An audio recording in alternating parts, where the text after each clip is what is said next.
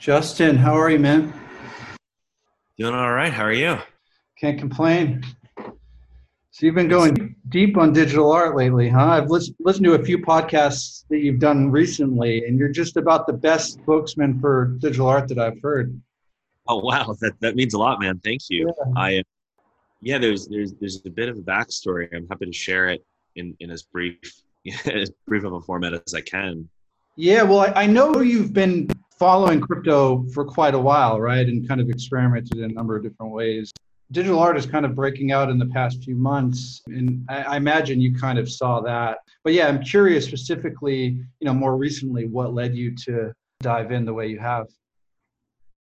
Yeah, so I guess the best place to start is my I kind of got involved in the blockchain space very passively in 2014 because of a friendship with the Winklevoss twins, Hmm. who were Gemini at the time that I was staying with them in LA. And that was my first exposure to BTC and also the first exposure to any concept of digital scarcity. I didn't even think it was a thing, right? Yeah. When I was, 14, I didn't really understand it. And as time went on, I started to really see the applications that digital scarcity can have in music, that it can have across all different verticals, all different, parts of the entertainment business. And to get, there's kind of a long journey through crypto that we don't have to dive into in too much depth, but I constantly was looking for ways to apply this incredible tech to music. And any way I looked at it, whatever I tried to do would be a security, no Hmm. matter, because music is a cash producing asset. Yep. Tokenize a song in the way that I wanted to back in 17. My vision was to tokenize a song and let fans share in the profits of the song. That's not something that's very easy to execute. Yep. So I was constantly looking for other ways to tokenize art and make art limited, if that makes sense. And then I started to see, and it's not to say that it's just about what some of this art sold for, but as I started to see digital art selling for higher and higher prices, I started to believe that the effort that I could put in would be worth it. And that's when I started really diving in with my art director in making, what we like to think is super, super, super high level quality stuff. Yeah. And, you know, if I'm going to sell something online that's a piece of digital art, it better be the highest quality. It better be something that no one else can replicate if it's going to be exclusive. So what ended up happening was to get like to dive into the NFT portion of my the very brief NFT portion of my longer crypto career.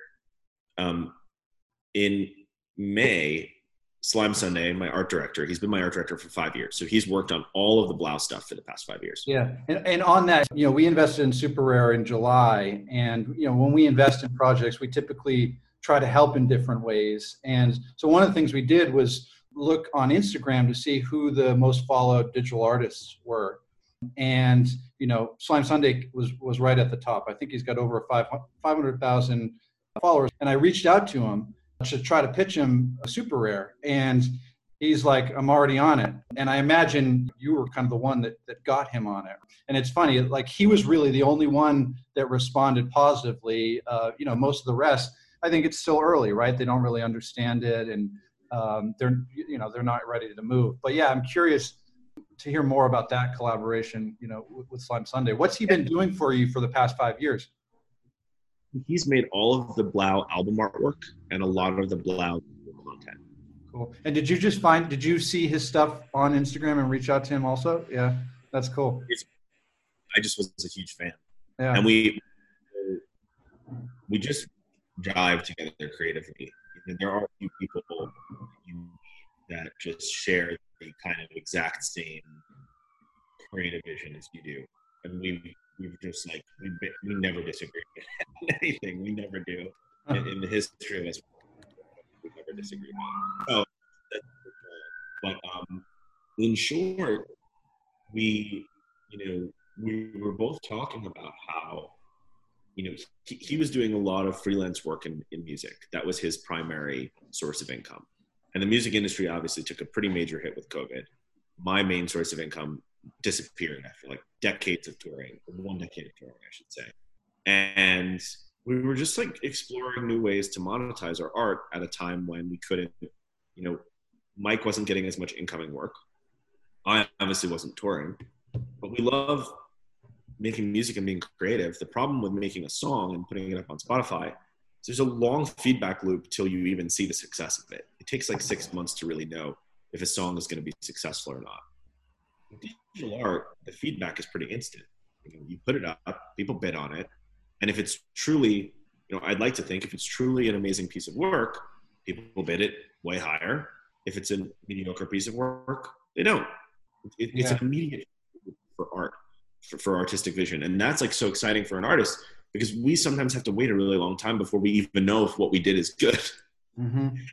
It's difficult. So we started exploring the NFT space about 3 months ago. And I advised a bunch of crypto companies just because a lot of distributed ledger tech companies seek to onboard the mainstream. And I've always felt that I might be able to help bridge that gap between mainstream users and crypto specific users. And so I've advised a bunch of companies. I advise Oculus. I also advise a company called Block Party that started out in ticketing and actually pivoted to NFTs. So we did our first launch with Block Party and we sold out in like 3 hours. That's when I realized, okay, there's clearly demand here, but we needed to test it again. And, I want to make sure that there's real demand. And so my strategy was I want to approach as many platforms as possible and see if their audiences still have demand for the work that we create. So then the second drop we did 2 weeks ago with Nifty Gateway, and the auction ended at $21,000, which was an incredible fee. And all the other pieces in the collection sold out. The price sold out in 14 seconds. I know, man. I tried to bid on the block and missed it. Ended up buying it for 2x. So I've got one, but I bought a secondary. Yeah. I think that, I appreciate the support. I think, for us, one of the reasons why I'd love to talk to you, because you're obviously an experienced collector. And as we journey, I'm viewing this as a very long-term vision, long-term project that Mike and I have already worked together for 5 years. We're going to work on this for many years to come. We want to bring this digital art to the physical world. We're already working on like physical and unique ways to display this stuff to get the mainstream on board, because people like yourself have an understanding of this. I love this concept of a digital certificate of ownership that exists on the blockchain that shows support to an artist like myself and like Mike. We spend hours on this stuff. It's not like we're whipping up a meme and throwing it on Rarible. Yeah. This is way more complex. We spend sometimes 4 hours a day on FaceTime working on this. So historically, right, a painter will spend hours on a canvas and then only one person gets to enjoy it when they buy it for their home. But everyone can kind of see a famous painting on the internet if they just Google it. It's a different experience when it's yours. There are very few words that are able to describe that feeling of owning something and being proud of supporting an artist's work. It's the same kind of feeling you get when you make a big charitable donation that means something to you. You don't get anything physical in return for it. And yet you're really excited about making that donation and helping people. There's no difference in buying a digital certificate of authenticity for an artist that you enjoy. So I've been trying to support this movement and encourage more mainstream artists to explore this new space. People like yourself have had this vision for even longer than I have, because you've been involved in the space even longer than I have. But it's an exciting time. It's exciting to see how much demand is out there. And at this point, we just want to be very careful, given how, I've learned that there's been a lot of internal politics in the NFT space. And we want to make sure that we don't cross any lines and we don't release too much art, and we follow a strategy that keeps collectors happy, but still gives access to a lot of people to participate in this like new economy. So that's kind of that's That makes sense. Yeah. One of the things I've found, when talking to people outside of crypto about this, I find it resonates in some ways more than speculating on a cryptocurrency, right? It's like people understand art, but one of the things they don't get is context, right? Like I think traditional art, people like to display it in their homes. There's kind of there's signaling and context for that, and in digital art there is that, and I actually think we're kind of just scratching the surface on that. But I'm curious how you think about different contexts by which people show off their art. I think you guys are, giving away a few of the Samsung frames. I actually haven't got one yet. I've got the mural canvas too, which I really like, although it doesn't have audio. So the block piece that I bought, I can't play the audio. I can, show the video. That's interesting. Yeah. The audio component of art is still new. Yeah. And I think the application of like the audio as a part of the visual experience that we create is probably a lot of it's going to happen in like future VR worlds. Yeah. Yeah. That's one of the things I wanted to talk to you about, because I'm not that big in kind of the different VR worlds and showing off my collections, things like that yet. But there are collectors that are in Sonium space or in CryptoVoxels.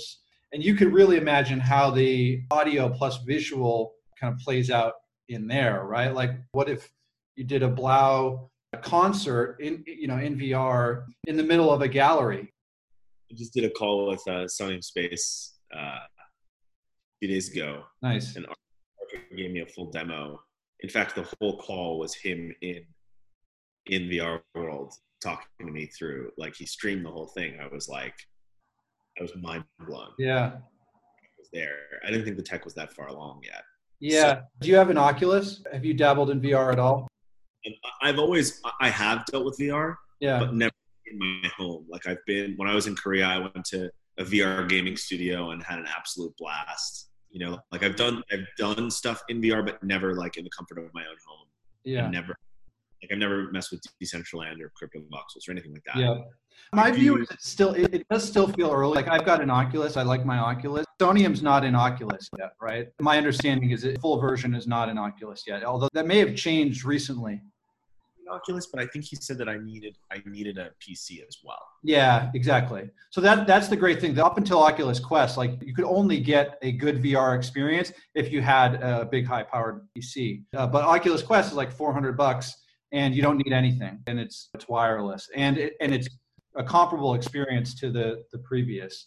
So that's why I think for digital art to really break through in VR, we need good Oculus Quest experiences. That's kind of my view. And I think Sonium wants to get there, but is not there quite yet. Can we expect a Blau concert plus gallery in Sonium space anytime soon? That's so I just had my first conversation with them about it, and it's definitely something that we want to explore.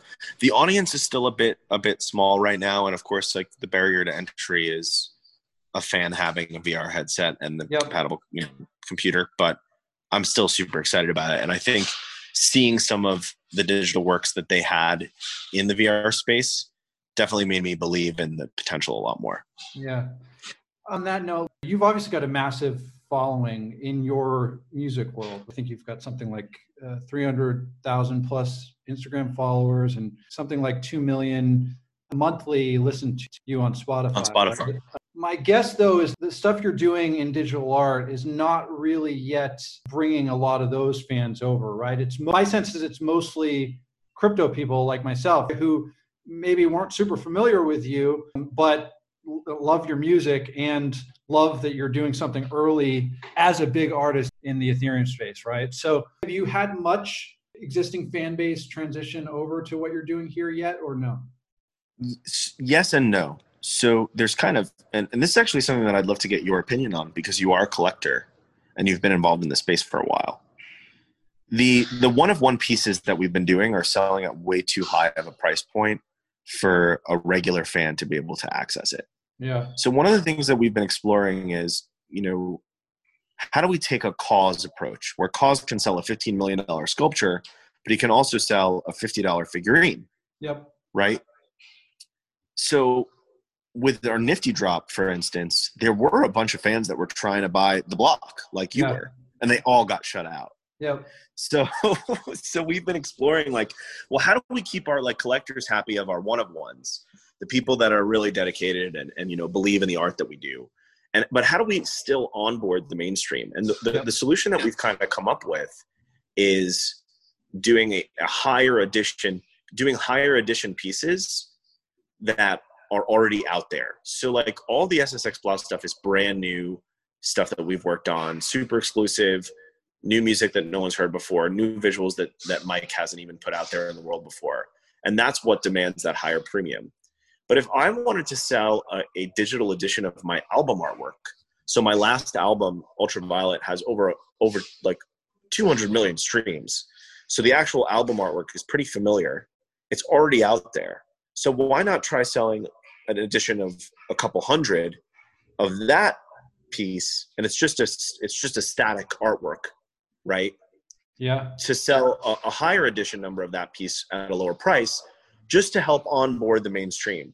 And one of the struggles that I've had with that is, you know, and you're a collector yourself, like if someone like you wouldn't feel that your collection is devalued from us doing that, then we're going to do it. But we also want to be sensitive to the fact that our one-of-ones are, you know, they take a lot of hours and a lot of time and a lot of work, and we want those to remain exclusive. So, yeah, so I kind of wanted to get your feedback there. Like, on the one hand, we want to onboard more people. On the other hand, we don't want to, you know, upset our collectors who have already spent a lot of money on our one-of-one pieces. So I'd love to kind of ask you, like, what's your perspective about that? No, I love the approach that you're thinking about. Yeah. And I absolutely think that's going to be the way that every premium digital artist does it. Right. And we've kind of already seen it with someone like Pac. You know, Pac, I think, is by some metrics, the most successful. He's the OG. Artist. Yep. And he sold, you know, over 250K USD worth of art. And he started, you know, just on Super Rare doing one-of-ones.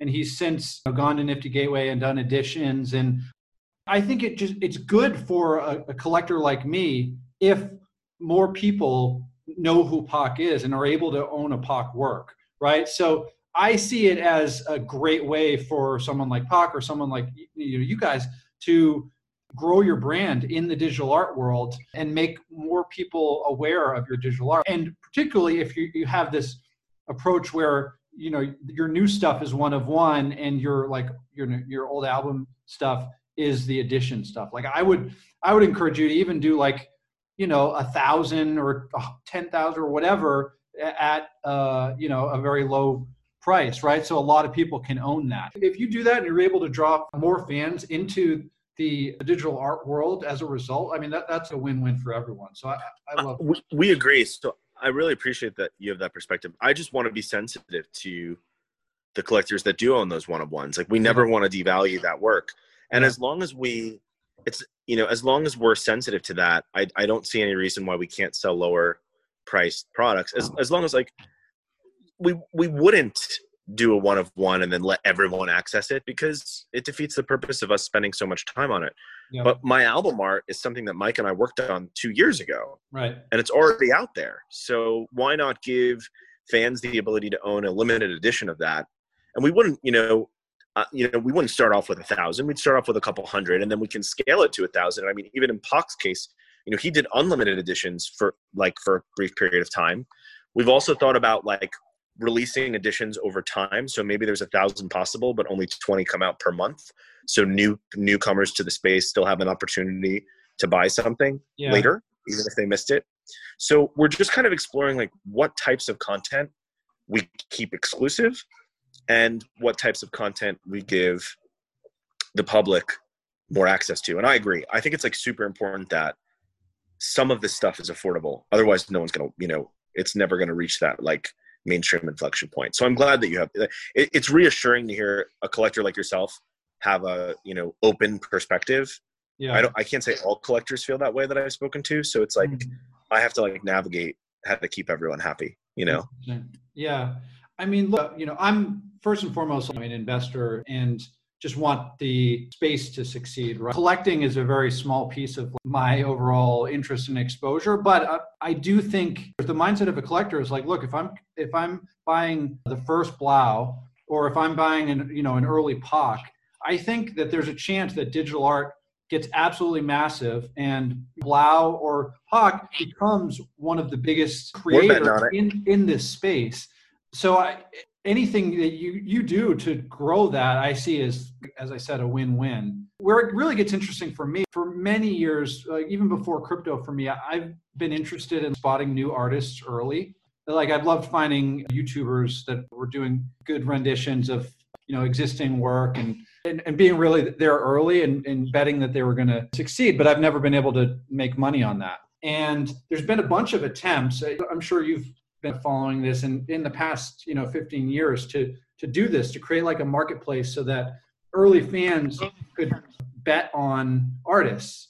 And there's a lot of reasons that it hasn't worked. I think what you alluded to, the issue, the securities issue is one big one. There's many, but I see what you're doing, particularly if it's new work. If I can bet early on a new Blau song that goes on to be a massive hit on Spotify, and I own the one of one audio plus visual, I'm betting on kind of your success. How I think about any artist I'm collecting, it's a bet on the artist, right? And I really like this very new audio plus visual, which you are really pioneering along with a few others. And I saw even today, right? I hadn't heard of the guy, but a new German EDM guy. Oh, he's huge. Yeah. Boys Noise is like I bid on his piece because he's a legend in the dance world. I mean, I grew up listening to his stuff. Nice. And that's awesome. we were texting, so we're all, a lot of musicians that are into crypto, we're all in a WhatsApp group chat. And he saw that RAC and I did some stuff and he was like, I got to do this too. And I think we're going to see a lot of that coming in the future from artists that are forward thinking. But yeah, Boys Noise is like, I'm a huge fan. So like, even though I'm a creator, I've actually bid on at least 4 pieces on Super Rare to lose all of them. I've seen you on there. Yeah. I think you're bidding on a POC piece, right?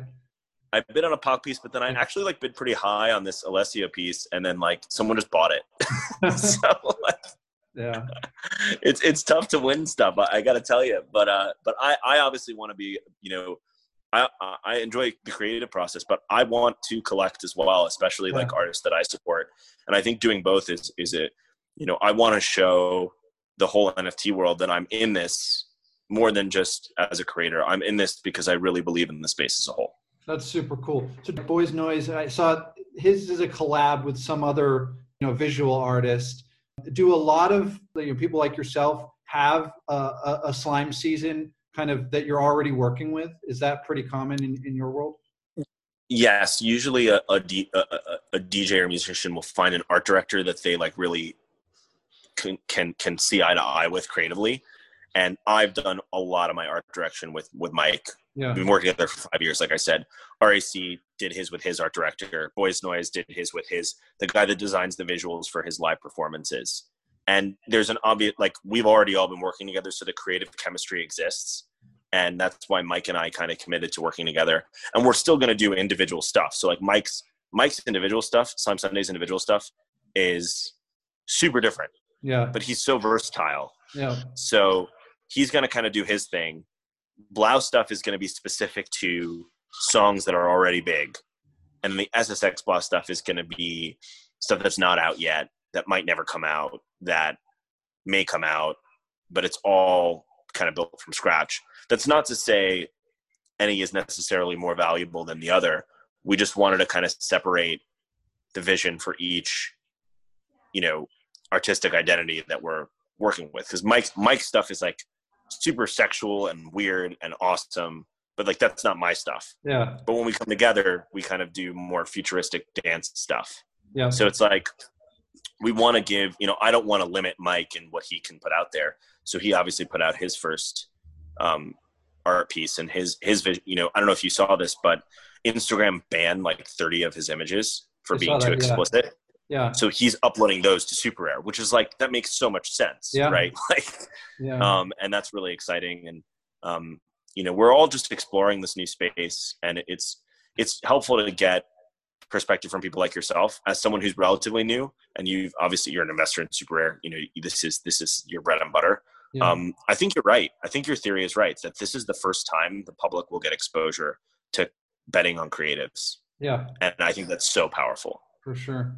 So one of the things I've heard you talk about is, the fact that you're independent, right? You've been independent for your 10-year career has allowed you to really experiment a lot in this space, right? It's and really you own all of your masters, I think, or the vast majority of them, and so it's not difficult for you to. I don't have to ask permission. Is that the case with like Boys Noise also? As we think about how this kind of what you're doing grows, and I think it's absolutely going to, right?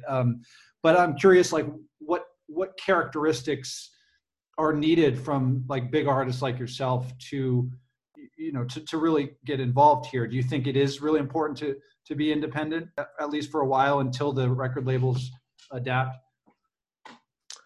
So there are going to be limitations to a non-independent artist issuing any of these tokens because their record deals will prevent them from it. Mm-hmm. Boys Noise, I imagine, created a unique sound for his piece.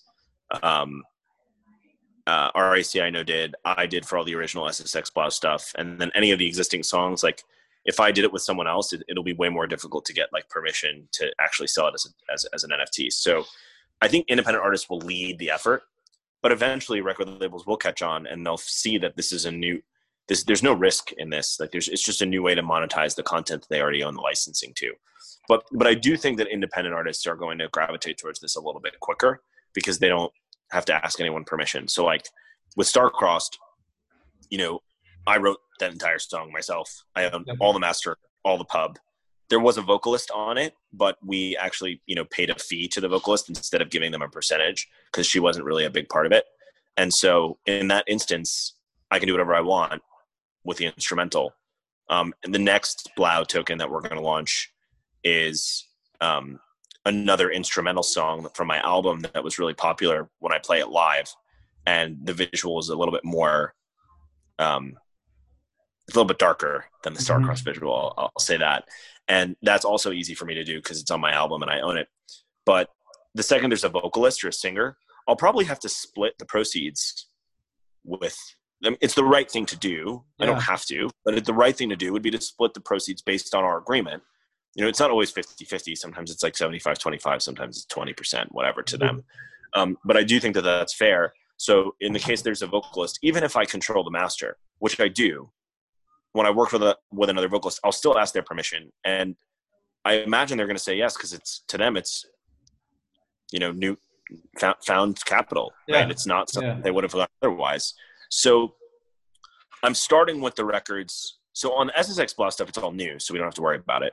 On the Blau side, I'm starting out with the records that I know are safe, that I don't have to worry about. And then as I get into more of the vocal records and stuff, we'll ask permission and we'll do the right thing. Like we're going to pay out the artists that contributed to the art. Mm-hmm. But the vision is, to keep the Blau stuff one of one, with the exception of like the album artwork, which is a different, we might do multi-edition, but like the actual songs, I'm only going to do one token for every song that's ever come out. I think that's like the best way to approach it, but that's my current philosophy. I don't think that, it's taken like 3 months to come up with that philosophy, like it's hard to kind of like figure out how to do this, but I'm glad that you agree with the philosophy. That makes a ton of sense to me. Yeah, that's interesting. So I imagine a typical artist, the contracts vary a lot, but for a big artist that's locked into a record deal, if they created something new that they wanted to do, could they, or it depends? It depends on the deal. Yeah. Okay. The deal. Sometimes a record label will own everything someone does into the future for a period of time. Yeah. Sometimes it's a certain number of albums. It depends on the deal, but luckily for a lot of electronic artists, they don't sign long-term deals. So electronic artists are probably better positioned to do this than pop artists or than singers. Yeah. But the fact that RAC and I started this, and then now Boys Noise is involved, and Boys Noise is, really close with Skrillex, really close with like a lot of other really cool artists. People will take notice. Yeah. And, that's why I'm like trying to push this Boys Noise piece, because I think that he's an artist that's not as active in the crypto space, but the fact that he's still willing to put his name out there and give this a shot, is going to resonate with a lot of people within the music business. So like you said, like right now, maybe only 1% of my fans even knows what's going on. Yeah. But I think in the next 6 months, that will grow to 5% to 10%. And then in the next, 5 years, hopefully that grows to 50%, and it's just exciting. It's energizing, man. Like I'm more inspired by this than I've been in a long time. That's super cool. So I'm curious a little on the business front. Like I don't know anything about the music business really. I heard you say on one podcast that Spotify actually is pretty good as a monetization platform, and I think the perspective that I have, that I think people in crypto have, and it's been a narrative in crypto for the past 5 or 7 years, both in and outside of crypto to some degree, is that like the existing social platforms are not great for creators, right? They're not great for monetization. So it's interesting for you to hear to say that. And I'm also curious, just in like 2019, without giving like specific numbers, we all know 2020 has been a big hit for artists because of the inability to do anything in person. I'm curious, in 2019, roughly the breakdown of like, what was your revenue percentage wise, like in person versus everything else? So from a gross standpoint, the touring revenue the touring revenue in 2015 made up about like 97% of the income. Wow. And in 2019, it made up like 75% of the income. Okay. But I'm happy to give you specific numbers. My total song royalties earned in 2015 was maybe $10,000. For the past 3 years in a row, it's been over $300,000. So that's like a many-fold increase from what it used to be. And that's just because I own my own masters. We also actually donate a lot of that to charity, but that's a separate conversation. So the reason why this false narrative exists that artists don't get paid is because they sign predatory record deals.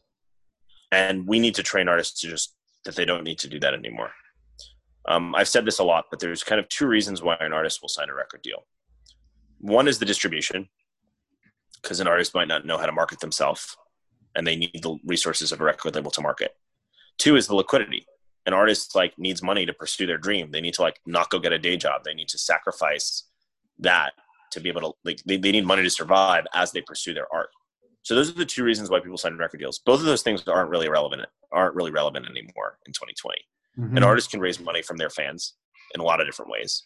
And I'm really excited to see, this future world where the public can invest in music assets. It's something that I'm exploring. It's a pure security, but something that I'm really excited about. And then, the distribution is all TikTok and Spotify algorithms. There's no game to play. You can just get really creative on the internet and make shit happen. Whereas 10 years ago, you needed them. So there's this pretty big cosmic shift happening in music. And I think more and more artists will remain independent because they'll see that they can do it themselves. That's interesting. Well, I mean, I think the number, 75% in 2019, is that pretty standard, would you say, for an artist? Well, it's more like 95 to 99% for most artists. Yeah. Touring revenue makes up that big. So COVID hits and now what? Yep. Right. I personally, I do a lot of stuff outside of music. I invest in a lot of multifamily real estate. I do a lot of other deals. Yeah. But if I didn't have that, I'd be fucked. Yeah. I'd be royally fucked. So it's that's why the NFT stuff is so exciting to me, is it'll, even for collectors like yourself, when you collect another, a new artist that might come on board, maybe you really believe in them, maybe they're already established. When you collect their art, you're really helping them pursue their art in this tough time. And for someone who can afford to help their favorite artist or an artist that they really believe in, it's really cool. There hasn't really been a means for the public to show that kind of support. Mm-hmm. Right? The way the public shows support for an artist is by going to their show and enjoying themselves. That's how it's been in the past. Streaming, everyone doesn't think it really pays the artist that much. So they don't necessarily dedicate. They're not I don't know about you, but I'm not oh, I'm going to go listen to this artist's music because it's going to support them. Yeah. No, that's not how you think about it. So this is the first time that this kind of product exists as a completely new layer for creatives to interact with their fans and with their fan bases. And I think that's like, man, it's so powerful. And I mean, clearly we both believe in it. Yeah. And I think more people will. I mean, as more money gets injected into the space, inevitably more people will come. But right now it's like this special moment where obviously there is some money in the space, but it's not like an overwhelmingly large, like these platforms are still only doing 2 to 3 million in volume. It's not like they're doing hundreds of millions in volume. So you can really feel the dedication of the artists and the collectors, and it feels really genuine and natural. And it's really exciting because there's a lot of innovation happening. I think that it will become even more speculative over time, but with speculation comes innovation. It's just a part of the process, as we all know in crypto, right? Yeah. As we all know. Yeah. Yeah. How I see it playing out is, and I think we're already seeing it with you, like crypto people love when, new people come into the space to do things that are pushing the space forward. Like that's exactly what you're doing. I think about, when I was at Coinbase in 2013, 2014, I was leading our merchant adoption at the time. So we were onboarding like Overstock and Dell and Dish Networks and all these big merchants to accept Bitcoin. And at that time, Commerce. I used Commerce for a bit when you guys launched. I guess I don't know if you were still there when you launched. Yeah, no, that was after. That was kind of the pure crypto product. But this was just, we were a Bitcoin payment processor. What we saw was that crypto people really got excited. Bitcoin people at that time really got excited to support these new big merchants that were accepting Bitcoin. And initially, sales for a lot of these merchants really increased. But at that time, it turned out most people didn't want to spend their Bitcoin. Bitcoin is digital gold. It's an asset that you save rather than spend. So it was a little early for that type of mainstream adoption, right? The spending of crypto, with merchants. But I see something similar happening here where new people like yourself that are coming in and bringing in new people and pushing the space forward are getting, support from crypto, and are going to continue to. But I see this as more sustainable behavior also, because we're collecting something that is going to appreciate in value if this becomes a real thing. And we've already seen it on Nifty. I mean, I can't believe that, I think the Deeper we sold for 1,500. I think the last sale was 5,500. Yeah. That's crazy. I didn't expect it, but clearly, even with Starcrossed, which obviously you participated on, I always go into it with no expectation, right? I want the art to speak for itself. I'm happy with any result. That auction could have kept going, by the way. I think it would have gone much higher. We're working at Super Rare to add an auctions product, like an eBay style auction, so that it's automated rather than the artist having to manage it, Yeah, I think tweeting about it, not everyone sees it. Yeah. And it's kind of difficult. There's no timer. Yep. So no one really knows. Yep. It was kind of weird because one of the guy that was bidding against you has become a friend as well. I love chatting with you guys and learning just like how you guys, how collectors think. And he was saying the same thing, like how much he likes to show his support early on in the bidding process, and he hates when a sniper comes in. And literally a sniper came in, and I was like, oh man, like I felt kind of bad, but we got to play by the rules. I think it'll be great when Super Rare integrates that new auction tech. I've actually been talking to John and Zach about it, because we might want to save. I don't know what you think about this, but we were thinking about saving our next SSX Blau piece, which would be our first on Super Rare, because we've each done stuff individually, but we haven't done an SSX Blau yet. We were waiting to do that until that auction functionality came on, but it might take a little bit longer. So I don't know when it'll be ready. I gotta reach out to Zach about that. Yeah, I think they're targeting for first week of November. So we're a ways away still. Yeah. Okay, well then we'll put it out before that, and then we'll do another one later. I love to see different platforms for artists like yourself to launch on, right? Because I think there's very different approaches that appeal to different audiences, which is really good for everyone, right? Like I think Nifty Gateway I really like because it's easy for anyone without crypto to kind of add a credit card and buy. And I actually think Nifty Gateway is likely, for like a mass market type of product where you want to get some of your existing fans to get involved. I think Nifty Gateway is probably the best product for that. Right where, now, yeah, I agree. where like, using MetaMask, which, you and I are comfortable with and like, right? But it's not for most of your fans, right? Which is, what you need. Even Mike, like I had to do a couple walkthroughs with Slime Sunday because he did his own issuance and like he was running into some issues with MetaMask, and so Yeah. like little things like sending the same transaction with a different, like a later nonce, right? Like people don't know how to troubleshoot that. Like people feel like they're fucked. Yeah. You know what I'm talking about? Like Yeah. later nonces, like I mean, I remember like a couple years ago when that happened to me, I had to call one of my friends. I was like, dude, what the fuck is going on? Like, I'm stuck. Like, and I was really scared because I'm not an engineer. I'm not a software engineer. I'm a sound engineer, right? But it's there is a pretty big barrier to entry using MetaMask. And like you said, Nifty is such a great way to get non-crypto people on board, which is why we've done the multiple editions there. And with Super Rare, obviously, there's a reason why they're one of ones. And like Super Rare caters to the kind of more hardcore crypto community. And it is truly decentralized in the sense that, like, I can mint a token whenever I want tomorrow. I don't have to like rely on a third party to like mint them and custody them and all that stuff. Yeah. But the sacrifice there is, of course, usability. But I think there's a place for both in the art world, right? There's a place for Super Rare and there's a place for Nifty.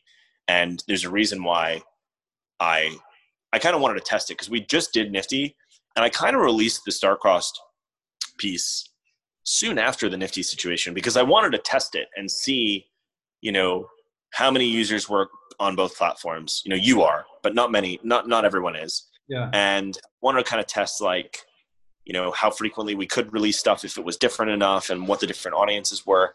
And it was funny because, like you said, after the Super auction ended, there were a lot of people that were like, "Oh, I would have been on that," and I was kind of like, "Oh shit, sorry." But it's a learning process, I think, for everyone. So, it's exciting for us because we our next little teaser, and then I'm going to run to this haircut. Yeah. And again, really appreciate your time. This was like super informative for me as well. Kind of learn how you think about things within the space. But a little teaser on what we're working on.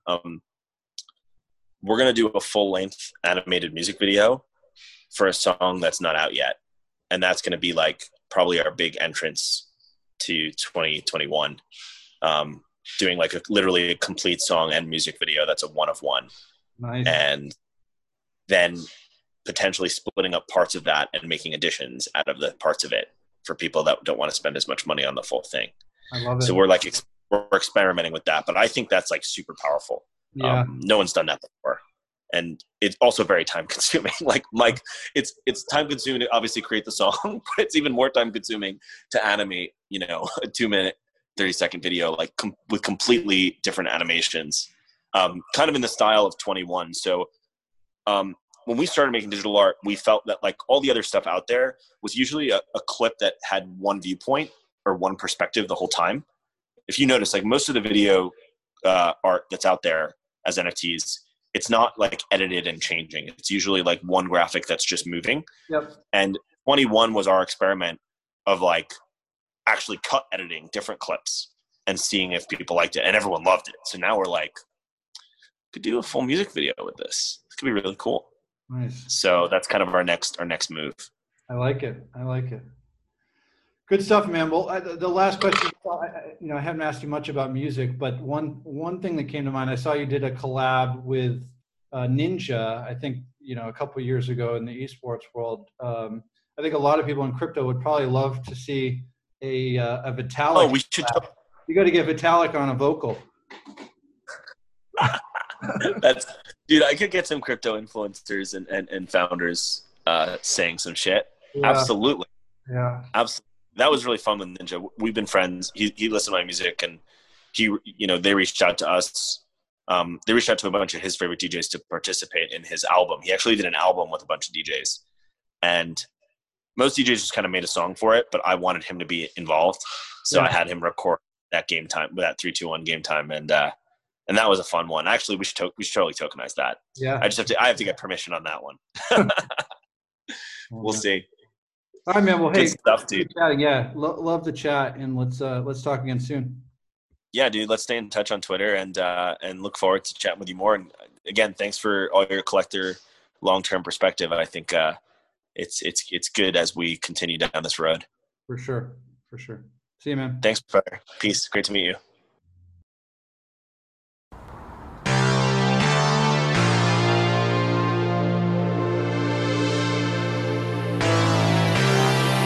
I moved to Tokyo, if that's where you want to go. Don't have to go alone, you can just let me know. I moved to Tokyo, to London or Mexico. Know that I said goodbye, but can I still change my mind? I was just scared, think I had it. Stop my fear, I'm ready.